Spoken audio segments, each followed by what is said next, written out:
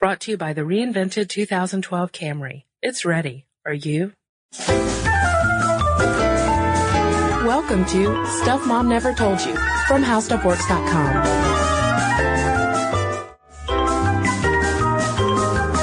Hey, and welcome to the podcast. This is Molly. I'm Kristen. And if all goes according to plan, our last podcast dealt with feminism. And how feminism is kind of a confusing topic these days. No one really knows what a feminist looks like, what feminists stand for. And today we're going to kind of go into the history of feminism to kind of explain how things got so confusing. Mm-hmm. In the last podcast, right, we focused a lot on what it is today. So we're going to go back to one of the first movements that probably comes to mind when you think about feminism, and that is the suffrage movement. When American women campaigned to get the vote. And the suffrage movement was born out of anti-slavery and temperance movements at the time, because women were barred from participating in a lot of the social organizations that were pushing for the abolition of slavery and temperance. And in 1840, Elizabeth Cady Stanton and Lucretia Mott tried to go to the World Anti-Slavery Convention in London, but the men who were running the event said that they couldn't participate because they were women, and that got them angry. It got them angry, and you know, this was one of the first times women kind of got angry about that. At the time, women had very little control over their lives. They were having 7 children. They weren't going to college or university. And so the abolition movement really had provided the first chance to kind of get out of the home. And when they were rejected from that as well, they had to do something about it. So Elizabeth Cady Stanton and Lucretia Mott organized the Seneca Falls Convention in 1848. Right. And at the Seneca Falls Convention, they penned the Declaration of Sentiments. And this is the first document outlining the need for equality among men and women in the United States, including voting rights. And from there, the suffrage movement really starts to take shape. But we should know that these are just movements that are taking place in the United States. You know, these were sort of the first actions in the United States that could be considered feminism, but the idea of feminism is actually borrowed from Europe. In France, the idea of male and female equality really took shape during the French Revolution. And from there, we borrow the term feminism, which came to the United States and was in use by around 1910.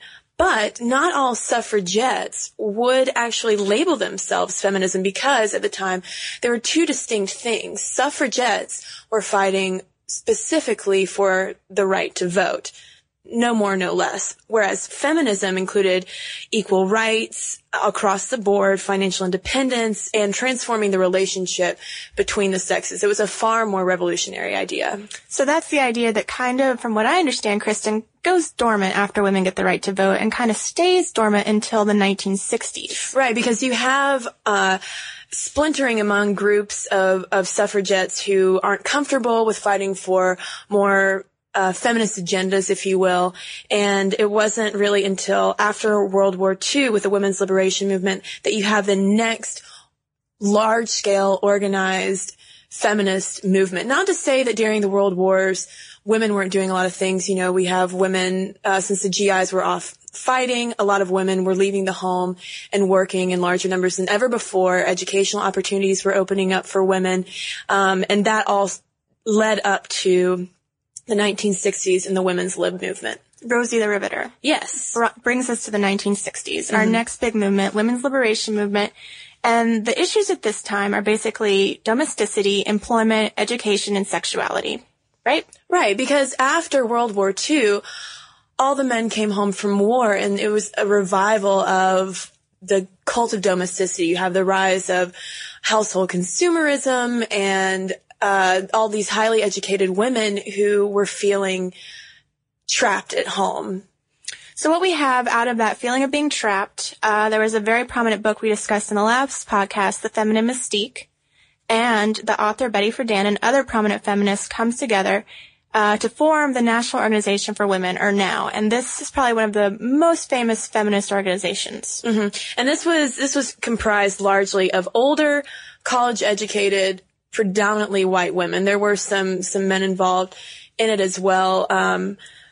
But it seemed like in the beginning it really catered to middle and upper class women. Right. And they were pushing for access to the birth control pill, abortion rights, equal employment opportunity, reduction of domestic violence, and they start holding feminist conferences. It's sort of, I guess, probably what we all think of as the glory days of feminism. And while all of this is going on, younger people are also getting energized because of the civil rights movement and more radical protests against the Vietnam War. And it's among this younger set of feminists that you have more radical splinter groups that aren't necessarily associated with the National Organization for Women, who are protesting more in your face about women's rights and sexual freedom and all of that. And one of the most prominent events associated with that is the protest by the New York radical women against the 1968 Miss America pageant. And this is really where the idea of feminists being bra burners comes to light. Yeah, so this is a really interesting story. It's 1968 Miss America pageant, and along the Atlantic City boardwalk, the New York Radical Women's Organization, throws this big protest where you throw everything that represents submissive females into a bucket. So we got bras. Got, I think, kitchen utensils. Playboy. Mm-hmm. All sorts of things that just, spell out the fact that women have been enslaved by men, to use a radical word. Right. And they were planning to light this on fire as a symbol of them getting rid of all these things that were holding them back. But the Atlantic City police weren't too keen on a giant fire on the boardwalk, so they never ended up doing it, and not a single bra was burned that day. But right. Somehow the media got word of what was going on, and the next day it was feminists are bra burners. They're taking off their bras. They're burning them. And it never happened. Never happened. Equal rights never rose like a phoenix from the ashes of burning bras. But this is just the first of many splinter groups that come out of this 1960s, 1970s movement.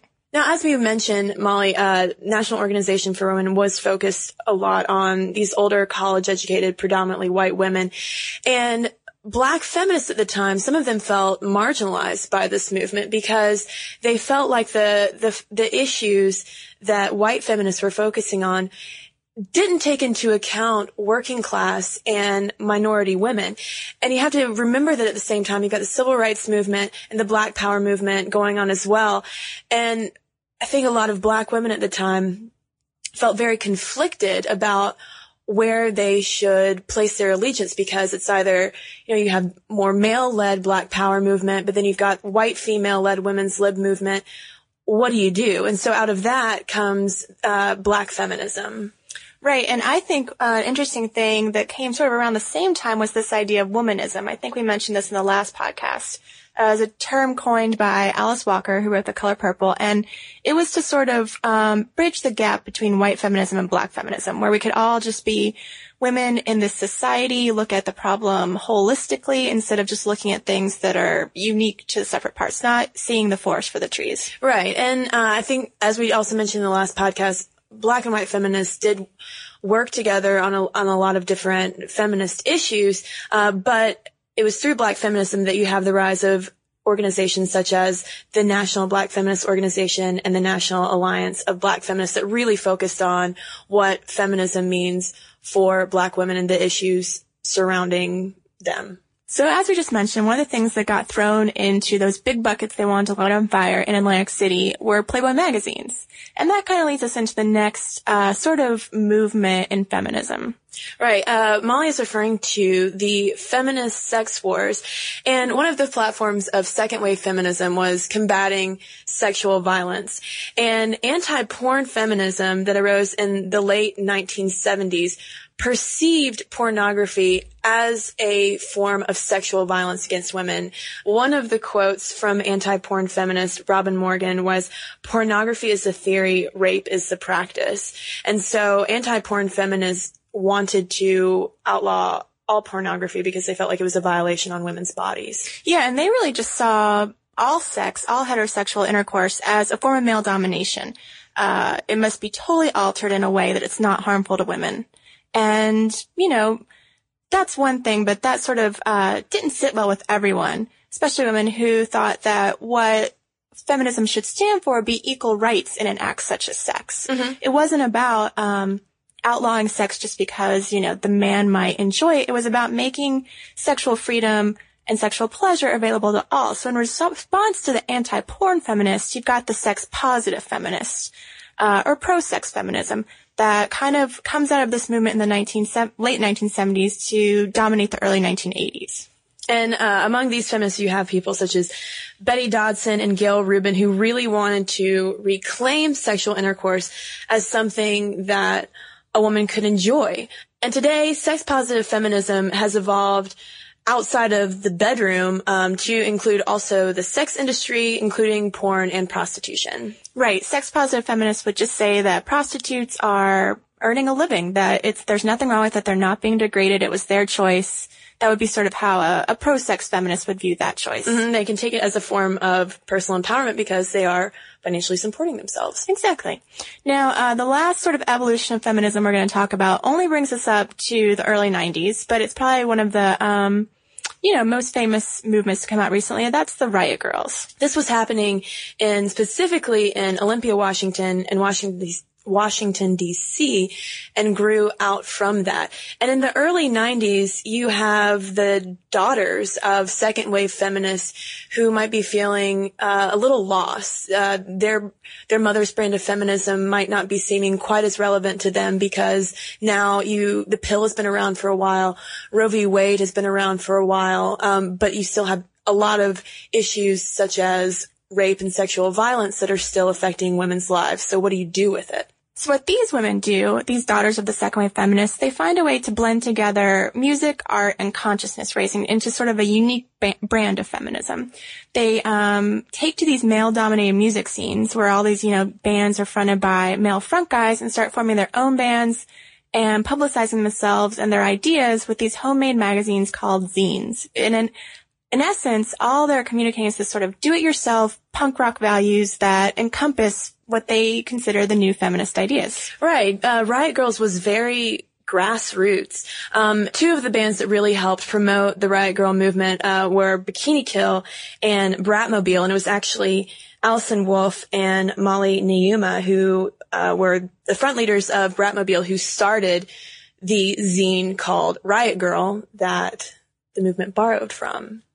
And it's very gritty, it's do it yourself, but what they were doing was facilitating these weekly meetings to discuss what they thought were the issues such as rape, racism, and body image. They wanted to talk about sexuality very frankly and, reclaim these negative stereotypes about who owns a woman's body. And an interesting thing about Riot Girls is that they never wanted it to become a mainstream movement like Women's Lib.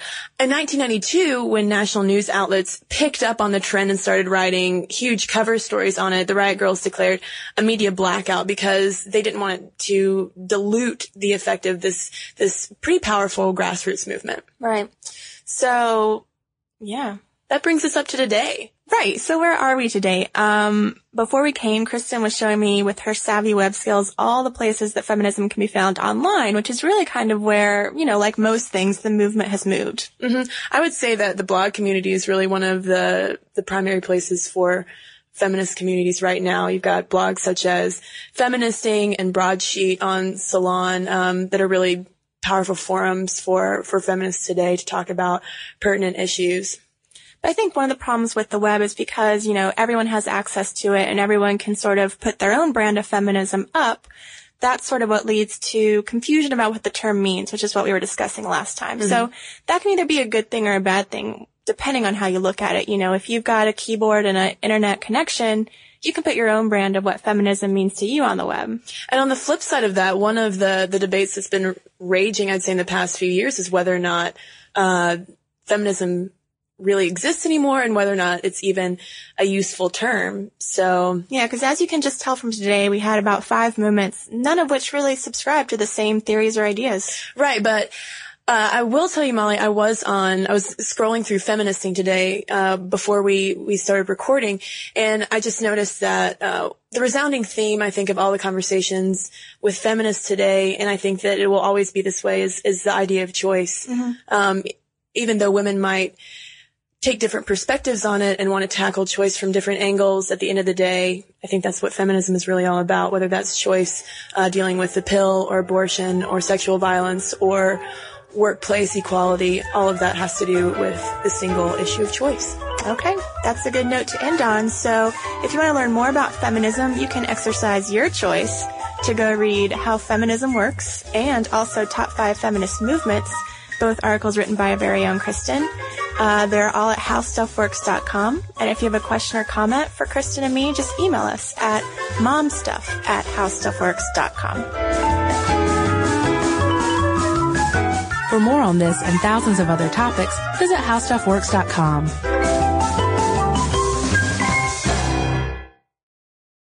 Brought to you by the reinvented 2012 Camry. It's ready. Are you?